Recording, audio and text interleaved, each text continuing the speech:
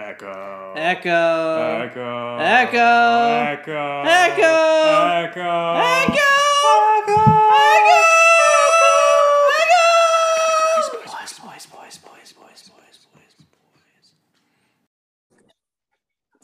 Echo. Echo. Echo. Echo. Echo, boy. Echo, boys. We're talking all things Maya Lopez. We're talking all things Kingpin. We're talking the big festival. We're talking the roller rink. We're talking what exactly happened after Hawkeye. What's about to happen in Daredevil Born Again.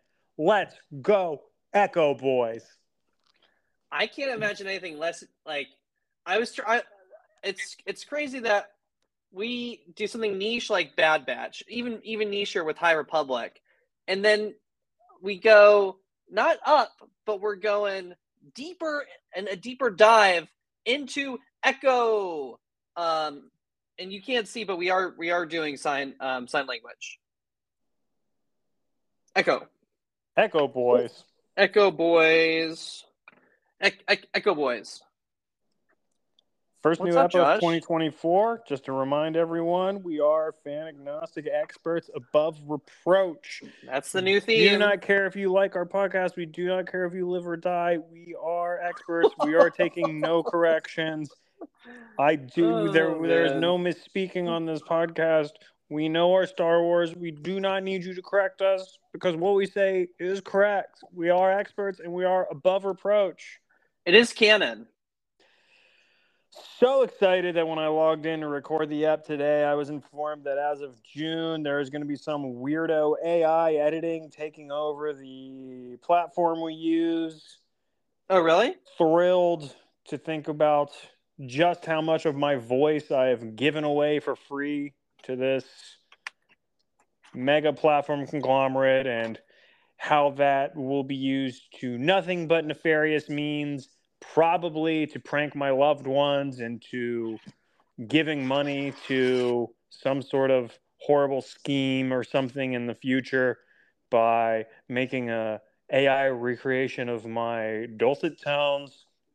The only thing I have to keep my concerns at bay is the knowing fact that despite the continued badgering of certain fans, I have never succumbed to calls to get a microphone of quality. And so hopefully that will be my saving grace. Well, that's the thing about AI that I think is probably your saving grace, because a lot of people are like, oh, AI is like so dangerous tracking. But if you put on like one of those like comical fake mustaches, you fool AI. If you put on sunglasses, you fool AI. So, whereas our frenemy Jon Favreau sees any potentially dystopian technology being developed and was like, how can I monetize this? We, on the other hand, won't be affected for many years. The answer to how can I monetize this, of course, being, well, just go ahead and do it anyway, but then in the making of, make sure to make a comment of like, no, yeah, I know it's bad. And then you're covered. Like, you can have your cake and eat it, too, of like, yeah, we use this bad thing. Did you know I wish I could have it's cake. bad? But you don't get bodies like ours eating cake, just so you're aware. Yes. And this is coming from the body of someone who is recently years young. Oh! Wow. Years young. Well, I mean, one might say forever young, due to just years forever young. Due to just the techniques from our workout plan, which and to the AI which will be exploiting our voice and keeping our illusions of us alive forever, long after we're dead. I mean, we have released our fitness plan for free. The Po Boys Fight for Your Life 5K. 5K? If we were 50K? A good enough podcast, then there's a world where it's just like AI gets so good that you just put the Star Wars content into one end of the AI and then it just spits out nonsense in our voice on the other end. Mm-hmm. Like, we couldn't get away with that. But if we were good enough, by the time that technology came around, we would be able to get away with that. Yeah, for sure. Well, I mean, there is some news. I mean, we're starting the year off with our coverage of Star Wars: The Bad Batch, but that's not to say that there isn't a. I mean, this is a big year in Star Wars. That's Without right. even Phantom Menace is coming back to theaters. Huge. that's coming back to theaters. Star Wars Celebration tickets are gonna be on sale at some point, so we'll kind of detail what's gonna happen there. Whether or not we're both gonna go, I would be shocked. And we got some news just recently, like within the last day. We're recording this on a Wednesday. They just released the release date for the Acolytes. So theoretically, if we did this podcast on a normal schedule, we would go Bad Batch, take like a few week break, and then go straight into the Acolyte, which is going to be on June 5th. I don't know if you saw that, Josh. Yeah, Bad Batch is going to be over long before that, though. It'll be over May 3rd, I believe. May 3rd or May 5th. So it'd be about a month. Okay, you're right. No, you're right. Because I know that they're like doubling and tripling up on episodes at seemingly arbitrary weeks. But yeah, I guess it would only be a month. Yeah. Yeah, so... What we'll call Acolyte Boys, I don't know. I was just thinking of it on my car ride home to record the app. I mean, I have some ideas, but okay. Off mic. But yeah, they said who the composer is. So we got a new Star Wars composer. Oh, for Acolyte? Mm-hmm. Michael Abels, who is connected to Jordan Peele. So he did Get Out, he did Us, he did Nope. Wow. I assume he did the other projects. So that's pretty cool. And then the same casting people. They just said that out. But I guess we never covered this. At least I don't remember covering this. But so the actors, we got Amanda Sturberg, who's the lead, and then the cast members, we got Lee Jung Jae, who's famous from Squid Games, Carrie-Anne Moss of Matrix fame, and she's in she's in Daredevil. I think she's in a couple of the other projects. Then we have Rebecca Henderson from Russian Doll, Huna Swuntomo, who plays Chewbacca, but he's going to play a different Wookiee in this. Daphne Kane and Manny Jacinto. But Manny Jacinto, I remember being excited for. Yeah, and Daphne Kane, she had her own she had her own HBO show. She was X-23 in Logan. Right. It's her big breakout role, I think, and then she was in His Dark Materials. But they did release this, and this is a while ago. This little casting news, which was confirmed on Collider. Rebecca Henderson, who's famous for the Russian Doll, I've never seen any of her work. Her character was released, and she's Vernestra Rowe. Yeah, reportedly. I mean, it's been reported from multiple sources in the showrunner that she's going to be Vernestra Rowe. So as far I'm operating as that being the case, but it's we our last episode was on High Republic. The timing of the show is like 100 years before the Phantom Menace. The timeline of High Republic, you can catch our episodes on this. It's a head scratcher. The episodes themselves and what Star Wars is doing with High Republic right now. But it is cool. I mean, I enjoyed that character immensely in the High Republic series. So I am looking forward to that. We'll probably. I am saying though, with a grain of salt, because I haven't seen this release date confirmed through any reputable sources. No offense. Oh, really? I checked StarWars.com. I just did a cursory kind of news search. I mean, it could turn out to be true. Seems like the right timetable, but don't go quoting the po' boys to your banker when you tell them you can't pay your mortgage on June 5th because that's the day Acolyte comes out. betting on Star Wars releases is crazy. But sports betting is pretty big, so I'm sure it's gotten up to that point. But yeah, I mean, it's an awesome cast. Oh yeah, stacked for sure. Cool story, cool world building. I mean, huge potential to, live action Star Wars has yet, and not even animated really. I mean, this is the most removed cinematic Star Wars has been. It's the biggest step away from the Skywalker saga, I feel, that cinematic Star Wars has taken.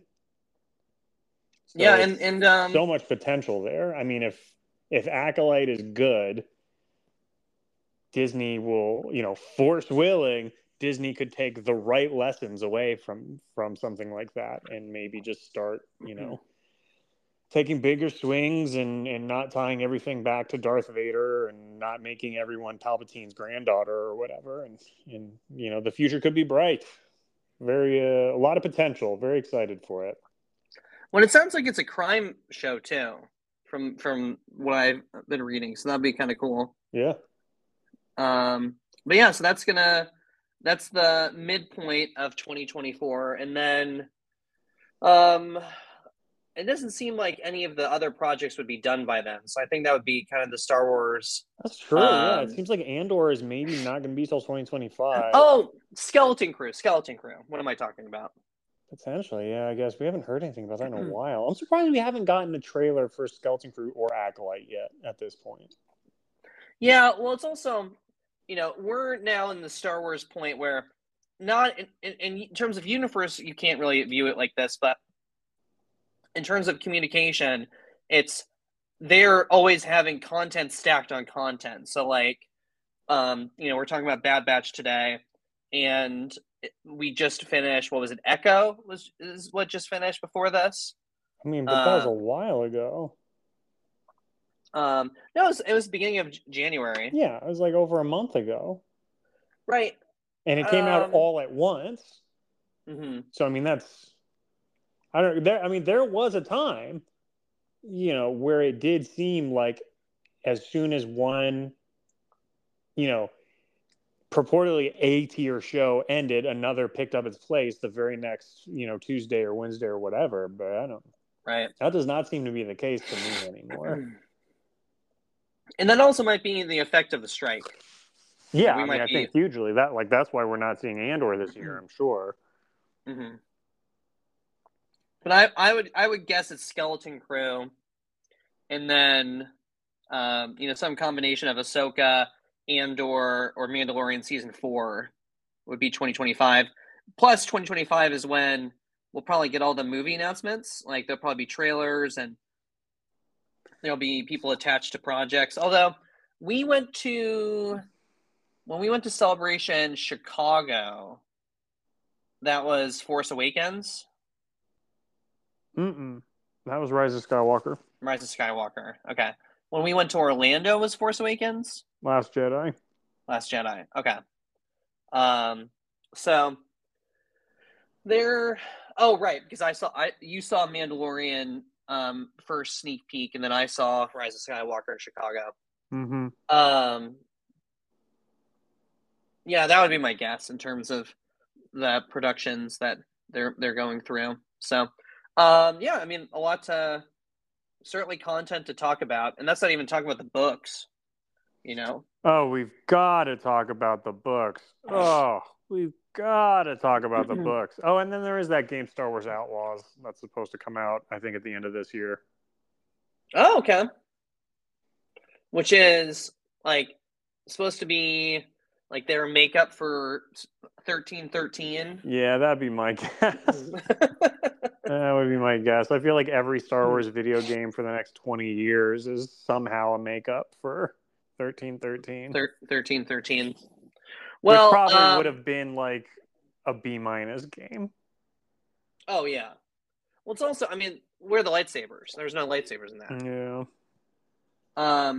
The last little bit of news is you know what? We don't do spoilers, so I've got nothing else. Great. Unless you've got anything. Well, there's the big casting news for Daddy Pedro.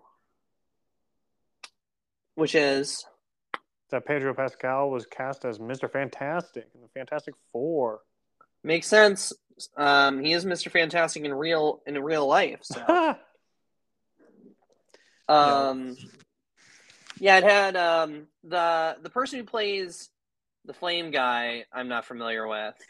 You should be. You're a metalhead, right? You're a heavy metal guy now because of that gentleman.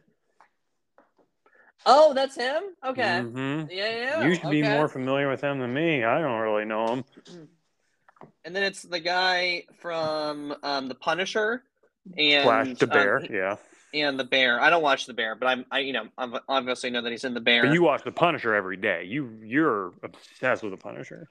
It's called Looking in the Mirror. You actually have like a sticker. You actually have like a sticker on your truck. Flashback. Next to like a weirdly colored American flag from The Punisher.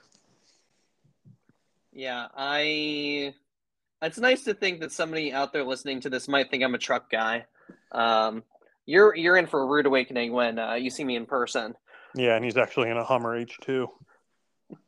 Hummer H2. I haven't seen one of those in a while.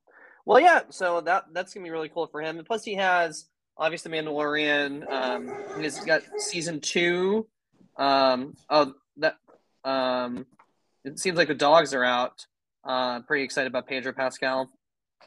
But he has season 2 of Last of Us, which will be good for him. Yeah. And then I don't even know the other projects he has, so that's awesome for Pedro. Yeah, he's killing it. He's killing it. Well, anything else before we get into our main section of today? No. Yeah, so we're covering the premiere of Star Wars Season 3 Bad Batch, the final season, and we are going to cover the first 3 episodes. Episode 1 is titled Confined. Episode 2 is Paths Unknown. And Episode 3 is Shadows of Tantiss. What a great name, that last one. I mean, Shadows of Tantiss. Yeah. I didn't even realize the planet was called Tantiss until I thought there was. You know what? Let's not skip ahead to the last one. I just thought it was called Shadow Planet. So all these are written by Jennifer Corbett is the showrunner. She's the lead writer. She's been attached to this since the beginning, but sometimes Dave would be on some episodes. A couple other people would be on some episodes, but she has the first 3 episodes. I assume she is going to have the majority. I haven't really gone ahead to the titles. If you are interested, all the titles are released, I believe. Yep. So there's that. I figured, I mean, each episode.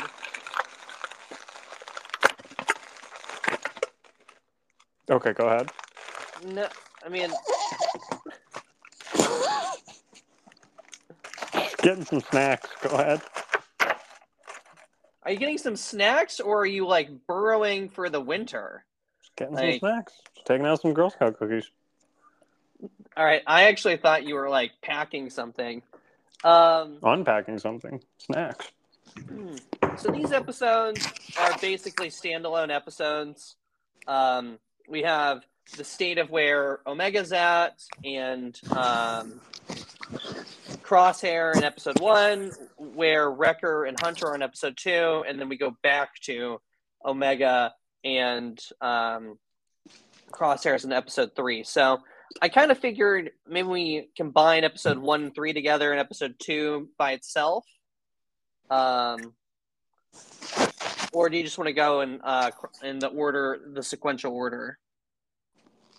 I mean, I don't know. I think they all fit together okay. I mean, we may as well just treat them like one big thing at this point. Oh, as if it was just one mega episode? Yeah, because I mean, I feel like it's all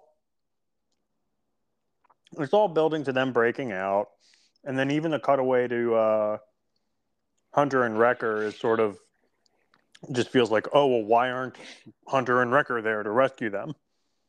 So you have that sort of aside, but because 3 is a strange number of episodes to release.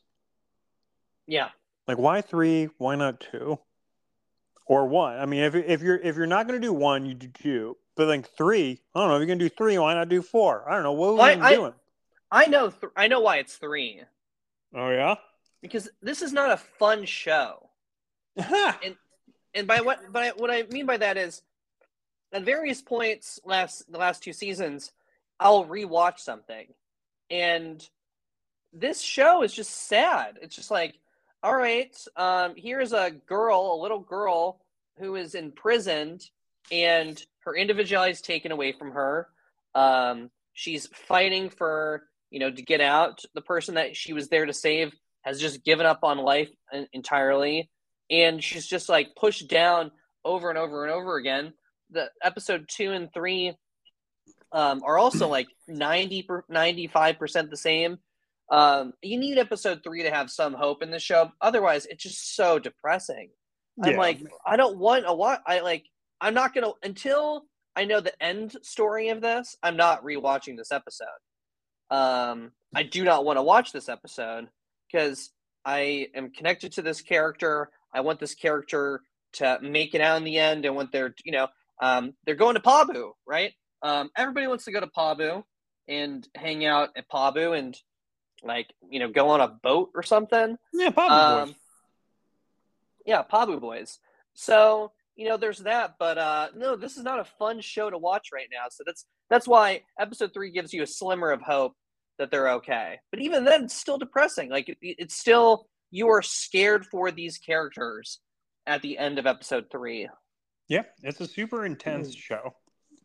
Yeah. Watching it, I mean, I've been away for a minute since season 2, and I haven't rewatched Clone Wars or Rebels in a minute, but watching it, the premiere, I was really taken with like how cinematic it was and how much it focused on mood and how that kind of triggered the intensity. I mean, I think early last season, we kind of talked about there being like David Lynch style room tone to it, where like even when they're just sitting in silence in a hallway, there's just like the sound of air. And like, I mean, how many shots did we get of that freaking blood vial centrifuge or whatever ticking towards her vial of blood? And you just have, there's so much of the time of this show is dedicated to just stuff that heightens the mood. It's not narrative. It's just vibe in it that paying attention or putting focus and putting economy behind the vibe helps ratchet up that tension. And then it also makes stuff that's sad like all the sadder, and stuff that's a bummer all the more of a bummer. Well, and there's the sync going too, like while she in her cell too. But I mean, one of the last movies I watched at the start, and I recently saw it, was The Zone of Interest, which is this Holocaust movie about just daily life in in terms of this Nazi family outside this concentration camp. And it's all about describing the totalitarian state, and the goal of the movie was to describe like any of us have this ability to commit these acts of atrocity. I don't think the movie portrayed it had its end goal go well enough, but it's just been on my mind of like totalitarian states, just like the negative side of the empire. And it's just a real bummer just watching her go through this. Did you count the number of days that she wrote down that she had been on Tantiss? I think it was like 23.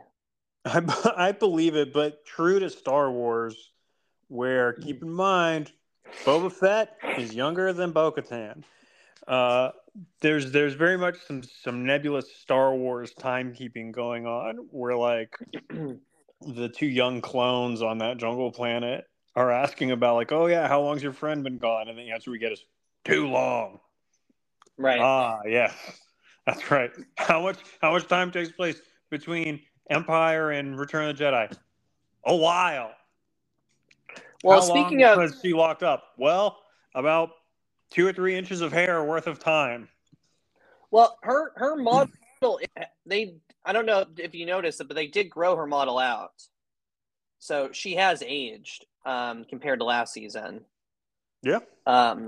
Now it's not her hair. It's just I think her body's. They just made her Her body hair bigger. changes. Mm-hmm. Yeah, she's not wearing the helmet anymore. Which I mean, she has I a full remember. ponytail. That's, the cut in the scene. Her hair gets all long or whatever. Which the clone. So the Doctor clone is named Emery, I believe. Mm-hmm. Are Yeah, we Emery led? Carr. Are we led to believe that she's supposed to turn into Emery? Like that's what she's going to end up as? Because the two of them do not. I mean, granted, Daniel Logan doesn't look like the end product Right. of that, so it doesn't have to be a 1-for-1. But I mean, that's basically what we're supposed to be. What we're led to believe is that she's going to eventually turn into looking like Emery. Yeah. Yeah. Okay. By the way, Daniel Logan was in episode 2. That's right. But He only played. as one of the clones. Yes, he played Mex, not Deke or Stack. Right. Who were played by Julian Dennison from Hunt for the Wilder People. Oh, okay. Yeah, we'll get to that. So the episode 1 Confined is just going through her routine. The episode starts with this down ship, and then the troopers get killed. Doctor Creepo is just like, yeah, Dr. Hemlock. Dr. Hemlock is just lets them die. Nobody seems to really care. And I do think we need to give credit to Jimmy Simpson, who is the voice actor for Dr. Hemlock. He really brilliantly manages, despite being from New Jersey, I believe, to sound like a British guy doing an American accent. Okay. Despite being an American guy. Well, he also, I mean, he does a very good job. Like, it's very clear that his ideas are outside the norm. Mm-hmm. That he is a unhinged person that is trying to act like they're calm and collected when he is in fact not calm and collected. And he just has complete control right now. He's a great villain. Like, I want him similar to Rampart. Like, Rampart was great last year. You want an untimely end to come to them for sure. Yeah, and I think he also, though, treads a lot. There's a fine line to be tread where, like, you don't want to, it's like the difference between loving to hate a villain and just, like, hating a villain. I mean, I think that we've got, like, throughout Clone Wars and animated Star Wars, there have been a number of villains who are just, like, gross. Right. Like, their whole villain thing will be, like, I'm cruel and also I'm, like, gross and I, like, burp or and it's like they're not enjoyable to watch. Like, you don't like them because they're an antagonist, but also you just, like, don't even like spending time with them. You I don't would want to say be around them at all. And I think Hemlock is, like you said, I mean, you want him to get what's his, but I also, like, I don't hate spending time with that character. He's compelling enough as an antagonist to hold your interest and not, to elicit more than just raw contempt. I would say, as an example of that, I just rewatched season 2. There's the 2-episode arc where they're mining for, like, an energy source. Is that what they're saving, like, all the little boys or whatever? Or... Mm-hmm. And then it's the cat person who, like, is just like this, like, obese guy eating all the food and that's who I was thinking of. Mm-hmm. So definitely a character that is a worthy villain, and that's also something that this era struggles with, right? And something that Rebels struggled with. Of you can't have Vader do everything. We can't have Vader in this. Vader certainly can't be in this because Palpatine at the end of episode 3 is like, people will consider this an abomination. There are people in the ranks that don't want this to happen. So he's keeping this about as tight-lipped as humanly possible because the cloning he's trying to do is cloning himself. I think that we can all agree that that's what he's working towards. Or at least that's my best guess. Mm-hmm. Well, we've heard Project Necromancer before, have we not? That was Project Necromancer was in Rogue One when they're looking through all the projects. Was it? Oh, okay. Huh. Yeah, is my understanding. And I don't know what projects are left that they haven't done yet. I know one of the projects was season 3 of The Mandalorian. The name's not coming to mind immediately. And then the other one Yeah, I think was that was Project Necromancer. in Yes, it was. and then episode 8, the like tracking people through hyperspace. That was one of the other ones from Rogue One. Yeah, Project Necromancer's not in Rogue One. It's in The Mandalorian. Is it? Okay. So this episode, I mean, there's not really much to talk about it. It's just like you go through her routine. She doesn't give up hope. She's able to have some degree of freedom, so she can see Crosshairs and have conversations with him. And she kind of sees the cruelty of the base. One of her tasks is like helping the animals that are in charge of like tracking and killing people, or I guess protecting people that go outside the gates of the facility. I think they're like, yeah, they seem to be like an animal moat between the base and that bear thing. Mm-hmm. The bear thing was really cool. Yeah, I thought the bear thing was cooler than those dog things. The dog things didn't quite grab me. I think as much as the animation has improved from Clone Wars to now, there is still this thing to me where like certain things that are supposed to be imposing or frightening never feel sharp enough. Right. Like stuff always is like slightly rounder than it would be if it were truly intimidating. I don't know. And the horns on those dog things and stuff, it just seemed a little blunt. Yeah, the creature design of those didn't grab me quite so much, but I liked that bear lion thing. Mm-hmm. Yeah, so we just get to kind of see her routine, which helps with episode 3, where we've been to all these locations that she's going to. So, you've kind of already seen where she's escaping and how she is escaping. We also see that Lama Say is intentionally hiding her blood, and that her blood is the key because she's not the original clone, but there is something special in her blood which has never been explained, which presumably will be. Yeah, and I'm glad you pointed out Lomase and her doing that, because we also find out, and I'm not streaming online, but I did a cursory glance to see if anyone else had been talking about this, and I don't feel like anyone has, but I feel like we get confirmation here that Kaminoans invented ASMR. How so? Did you listen to the episode? Yeah. Or did you just have subtitles on? Well, there you go. No, I'm not a subtitle guy. Hello, Omega. Here's your blood sample. Don't do the thing. Take the data pad. She doesn't change her voice at all, too. Like they could have easily heard her say, "Take the data pad." Which it is funny that like in Star Wars, like everything is just turned on and off with like an iPad. Which is like that's the only facility where that's actually a thing. It's a very visual world, Pete. iPads are very visual devices. Right. Yeah. Well, that's episode 1. Episode 2 is titled Paths Unknown, and I'll just read there's brief descriptions, which all of them are accurate. So episode 1's description on Wikipedia was: imprisoned on Tantiss, Omega adjusts to a new life.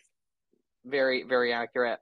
Mm-hmm. And then Paths Unknown is: following a lead, Hunter and Wrecker make a startling discovery. A startling discovery. So I don't know. Yeah, I don't know. I don't really know if I agree with the startling part. But Yeah. that starts.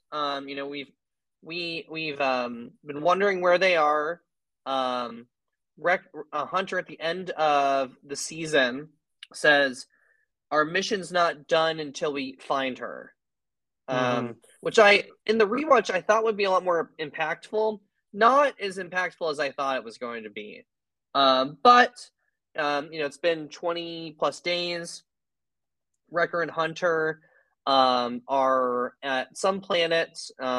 They're at the court of the Durand family, which is from season 1, which is a syndicate that, oh my gosh, Sid gets in trouble with, if you remember. I forget what the specific episode is. But they find the person from a rival syndicate that cut off the horn of, I just had his name up, Roland Durand. So they track down the person that defamed or defaced Roland Durand, all for some information about Hemlock. So for his mom, played by freaking Angelica Houston. Angelica Houston, name doesn't ring a bell. Off the top of my head, she's the mom in Darjeeling. Well, that's a spoiler. She's in a couple of Wes Anderson movies. She's pretty famous. She won some stuff. What is she most well known for? I don't know. Yeah. Okay, anyway, well, she's an actress of note. If you looked her up, you would recognize her. Okay, yeah. So it was it was interesting. I was thinking to myself of, where do I remember the Durands? Like, is this like a solo reference? Because they give her a pike from the Pike Syndicate, and then she makes a note that, like, if you're desperate enough to go against the Pikes, information must really be worth it to you. And Roland Durand, I think, had there was interactions between him and Omega in the episode. It's been a while since I saw that episode of season 1. But yeah, if we were a good podcast, we would have just looked it up. But right, so they get this lead. They're heading to a planet. There's a conversation in terms of tactics. Wrecker is the voice of reason. The last time we went in guns a-blazing, ... Tech passed away. So let's think about this, because Echo and Rex won't be there for a couple days. Hunter does not care. He will be going in guns a-blazing, which will be interesting because he's been the voice of reason for everything, right? Like, all last season, he's kind of been the one that's been more reserved, thinking about these things. And now he is kind of more unhinged and is, he doesn't have the patience. He doesn't have the patience anymore. Yeah.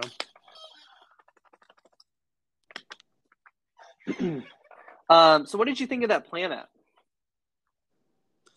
I thought it looked pretty good, but so to me, animation-wise, planet-wise, the very opening with the ship crash landing in this first episode on the first jungle planet, and the lightning hitting the trees and stuff, was the height of the animation here. The second planet that they go to, I mean, I guess it makes sense that it's also a jungle planet, because for a minute you want to have a misdirect where you're like, oh, did they get the right planet or no, before they come on the facility.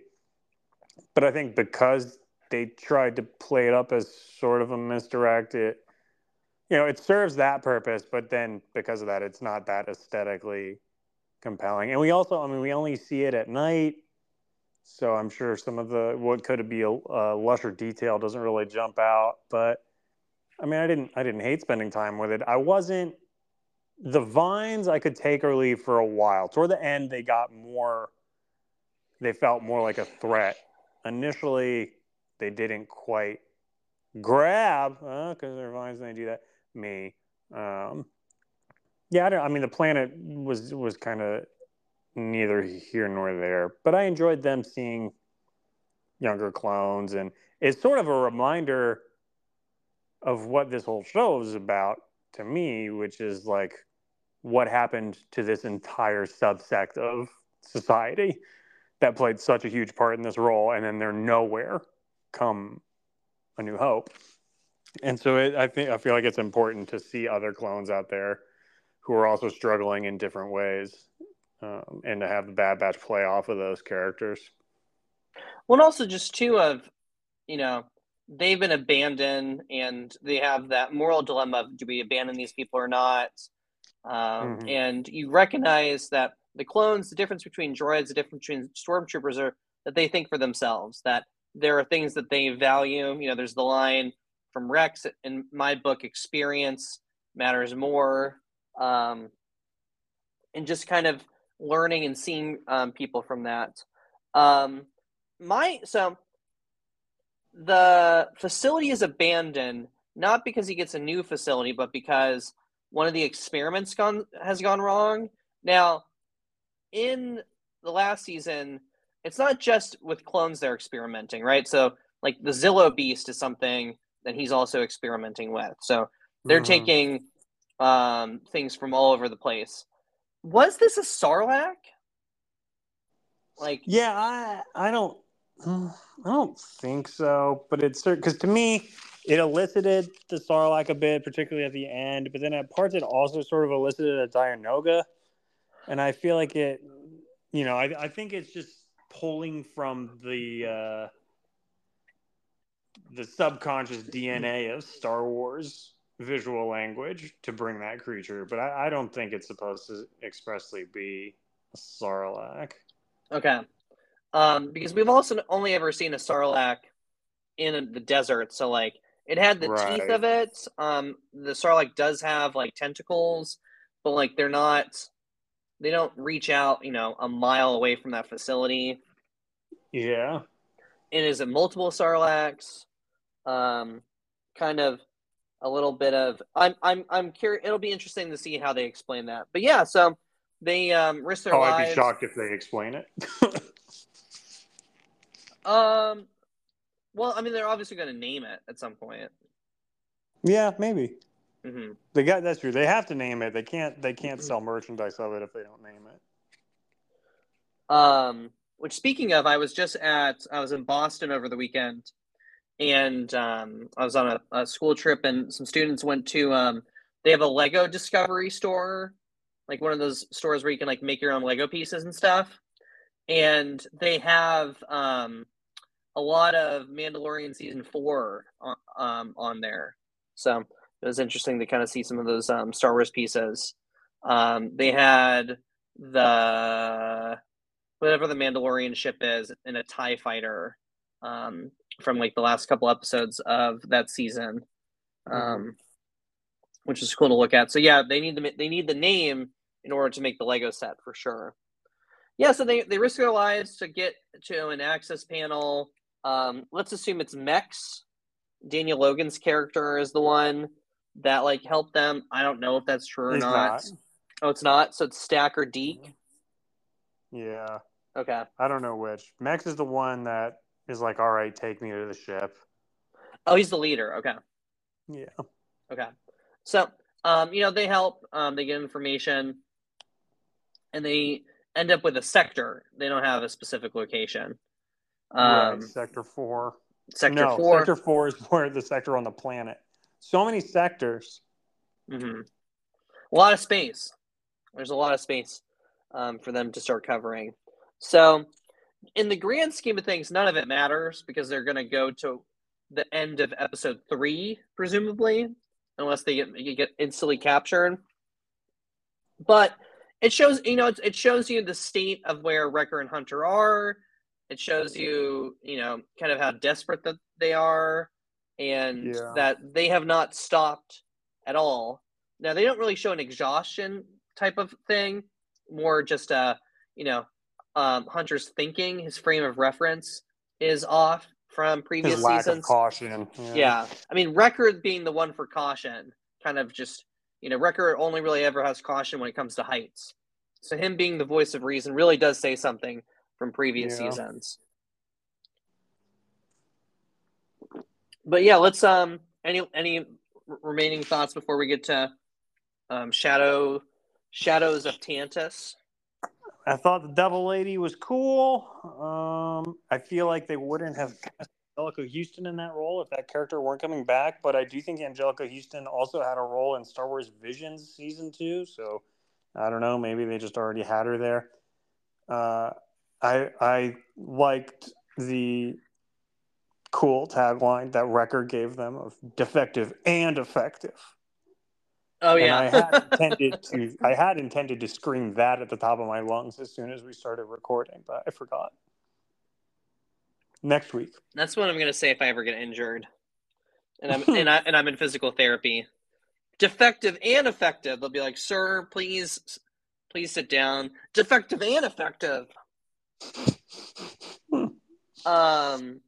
Yeah, and I actually don't hate the Duran family. Like, I'm sure some people are like, another syndicate, another crime family. You know, we have the Hutts, we have the Pikes, we have whatever, was it Crimson Sun, Crimson Dawn, or whatever? Crimson Dawn. Yeah. Now we have this one.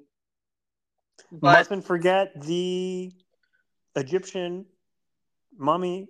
that's the folk. Pike. This is different from poisoning the tea on Mandalore with Corky. Trust me, we're a good podcast. Yeah, I thought you were gonna bring up Conja Club. No, I mean you can't forget Conja Club either, Yeah, or other one. Mm-hmm. Yeah, the something Death Gang. Oh man, the Swabian. I want to say Guavian. Guavian. No, I think you're right. Guavian. Okay. Guavian Death Gang. That's what that is. Yeah. Well, so episode 3, Shadows of Tantiss. Also, okay. Let's roll back to Paths Unknown. What's the startling discovery? I don't think startling is the right word. I mean, yeah, it's not. It's either. I mean, I guess it's. I mean, either the plant or the young clones. But you know, I think they probably already knew there were clones there. I mean, it must be the plant monster. Yeah. I disagree with the synonym, or not the synonym, the adjective. Oh, I don't know. I don't know if it even counts as a discovery. I mean, I guess they discover it on their own part. Yeah, I don't know. Well, so the last Shadows of Tantiss, Omega and Crosshair hatch a daring plan. Not the case. Crosshair doesn't hatch anything. He is dragged along and told either to come along or die, basically. Yeah. So it really should be Omega dragging Crosshair along hatches a daring plan. But we see that there's a big announcement coming. The Emperor is coming. So the routine is thrown through a loop. Lamase realizes that Omega is about to be discovered. So she's like, you got to get the hell out of here. So the entire first half of this episode is the most not they create the timer of her blood, but it's not based on any actual time frame. Like, it's the slowest of her blood going through the Russian roulette kind of thing to get discovered. And that's kind of like, once that happens, then, you know, everything's going to hit the fan. But she's given the power to escape. She takes crosshairs and then functionally escapes. So the first thing I talk about is at one point when she initially gets crosshairs to escape and he starts shooting people, his hands are locking up. What is that from? Yeah. Is that just from the effects of his torturing, or? That would be my guess, but I have not rewatched any of Bad Batch. They show it in the first episode as well. When she first goes to talk to him, they just show a close-up of one of his hands shaking, and he takes it in the other hand to tamp it down and steady it. Mm-hmm. Yeah, so he's not in a great way. Yeah, so I'm curious what they've been doing to him. Like, they're clearly extracting his blood, like they're doing that for everybody. And he's being allowed to survive, where I think a lot of them were just being killed off. Well, and I wonder how much of it is what are they doing to him, and how much of it is just the spot he is in emotionally and the stuff he's been through so far, and abandoning his squad to work for the Empire, and then the Empire kind of betraying him and that guy he was with last season and killing him and throwing him in jail, and how much of it is just like a psychosomatic response to his internal turmoil, even beyond whatever torture they're putting him through. Right. So they haven't, it's showing that they do show in the episode, like, he is not the same person. He's still more capable than 99.9% of stormtroopers, because he's able to kick some butt and commandeer a ship very easily. Plan 72. But and that scene was awesome, of them kind of turning the tables, and Omega is extremely capable of doing a ton of stuff now. So and they showed that in the first episode when she's basically just clowning this droid. So she is not a helpless person. She's just too attached to Crosshairs, which in the first episode, Hemlock does use Crosshairs to be like, I'm not going to hurt you, I'm going to hurt him, so you need to follow in line, and she does. Yeah. Everyone's favorite droid, the droid that's mean to the stand-ins for dogs. Everyone is going to be all about that droid. They're gonna want to name that droid, sell those action figures. Yeah, I guess so. I mean, it's definitely a droid that's it was nice for it to get taken out. Not that it's droid just had its programming for sure. What did you think about the escape? I can't think of a less enviable position to be in than to be in Star Wars, and it comes down from the top that you're going to have to execute a prison break in a post-Andor world. Oh, yeah. I can't even imagine. That said, they did a great job. And I was like yelling, "Go!" at the screen. Oh, really? You weren't yelling, "Oh, one way out. One way out." No, I was not. I mean, was I losing my mind like I was at Andor? No. But I mean, I think, the answer to why they have 3 episodes on the first week is because it culminates with this episode, and because neither of those first 2 other episodes really, they're fine, but neither of them has the oomph of a premiere. Certainly not a premiere of a final season, right? I mean, I think the stakes are pretty high. You want them to feel like the stakes are high, and I think we finally get to that in this 3rd episode. I also think it is a build across these 3 episodes, particularly episode 1 and 3, where you get the routine and then it begins to work like clockwork. So much so that centrifuge is just a clock. Like, they make it look like a clock. And the slow buildup of that tension, I think they very smartly decided not to lose that momentum over the course of 3 weeks. And in having it come out all at once, I think it aids in how exciting that 3rd episode is. I think that 3rd episode is more exciting when you watch it in close proximity to 1 and 2 than it would be if we were finally watching that episode 2 weeks from now in a vacuum. But I thought the prison break, I mean, because again, even as it geared up, I was thinking like, oh man, don't, like, good luck, but no way out, or one way out, right? Like, good luck, you're reaching for the stars.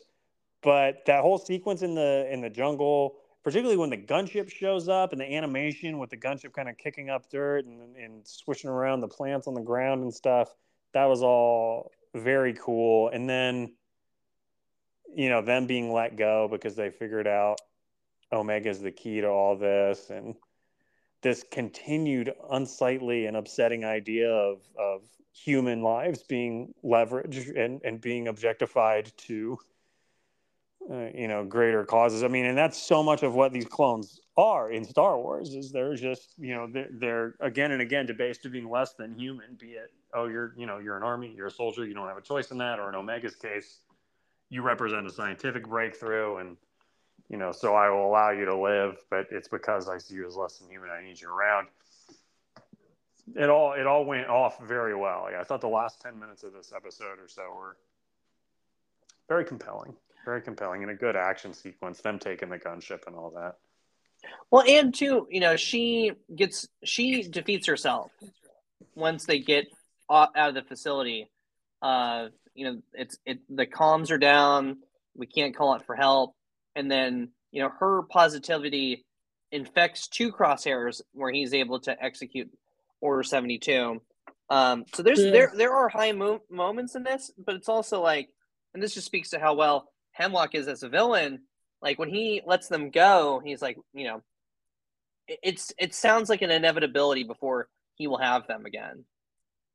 Yeah, I mean, you got to figure if you're him, and I mean, I guess credit to the writers for not just having him come out and so bluntly say it. But I mean, if you're him, I feel like you're like, well, I mean, I got a hold of her once, and now I've just talked to the Emperor, and I probably will have even more resources than I did the first time I got a hold of her. Let's talk about that. Palpatine is in this. Ian McDiarmid is in this. We got very close to, I think, wrapping up without even mentioning that. I'm sure whatever's going on behind those doors will be revealed to us, maybe. But I was just getting irritated at a certain point where it's like, all right, first we show that there's these big fancy doors. Then we show them go through the big fancy doors.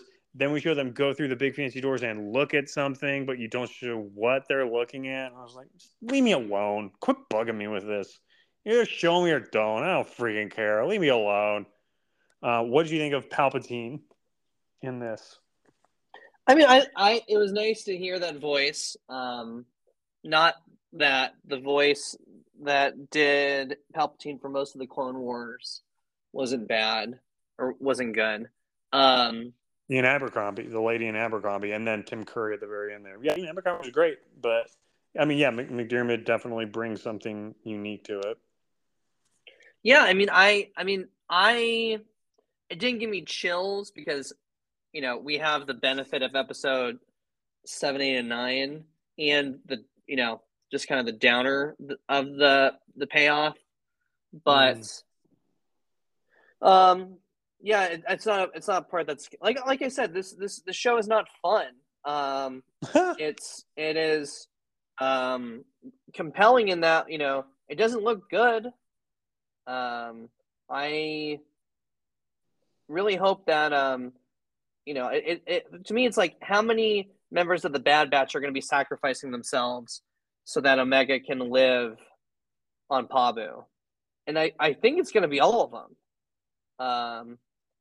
Or she's not going to make it, but I mean, I'm pretty positive, some of them are going to make it to Pabu. Yeah. But yeah, let me find out what the next episode's called. Oh, it's called Pabu 2. Yeah, wouldn't that be great? Well, actually, that would probably be them raising Pabu to the ground. A different approach. Maybe we should do that with our podcast. Man, you read my freaking mind. Well, any kind of last thoughts of these 3 episodes together, or what you're thinking about the upcoming season, etc.? I thought that these 3 episodes were good. I don't necessarily feel like they are like the sort of big bang you'd expect to start a final season off with. And so part of me is a little disappointed in that, but another part of me has to commend them for, I think, being truer to the story. Mm-hmm. Like it feels like we got the episodes that we organically would get given where the characters were at the end of season 2. And I, for better or worse, it doesn't seem like they contorted themselves and made the story do ridiculous, unbelievable things for the sake of a spectacle and for the sake of saying, last season, pulling out all the stops. Right. And I suspect, as was often the case in Clone Wars, what starts as a simmer will work its way into a boil and then into a full-on oil fire and explosion that will burn down the whole house. So I was excited for this. I got into the Prison Break. I wasn't losing my mind, but I mean, I think the heat is on. The heat is on. The water's heating up. I trust that they're building to something. I trust that the excitement and the edge of our seats will come. And the crazy thing is, there's 12 more episodes, right? Like, Yeah. these were good episodes. Parts were like super compelling, but it's just like I'm not having a good time. Like, these are not fun episodes to watch. I'm like, oh, cool. Let's just see how how terrible her life is. This character who like I didn't care about, I was not a fan of. I thought it was dumb. Or I guess I can even say we thought we're dumb that there's going to be a female clone when the show started. And it's I like, had no problem with female clone. I think our issue was that it was a little kid. Mm-hmm. Our issue with the trailer was, I thought this was going to be like a bunch of cool grown-ups. Now they've got a freaking little cousin Oliver running around. A little pipsqueak. But I mean, very quick. I mean, I think, you can go back and listen, but I think by the end of the first episode, we had come around on that for sure. But I mean, in you saying it's not very fun, I think, again, a double-edged sword was like, you're right, it's not, but that also just speaks to the quality of the show, the quality of the writing, the quality of the performances that, if we didn't care about Omega, it wouldn't matter. This episode would not be upsetting to watch. It's just like, yeah, I mean, Princess Leia was in prison, characters are in prison, whatever. This happens in Star Wars. They're trapped. But the goodwill that this show has built up towards that character and towards these characters really does make it distressing to see them down and out. For sure. Well, so our episodes, well, you get what you deserve, fans. So it's not up to you what you get, but you'll appreciate all the content you're getting, how much or how little there is. Bye.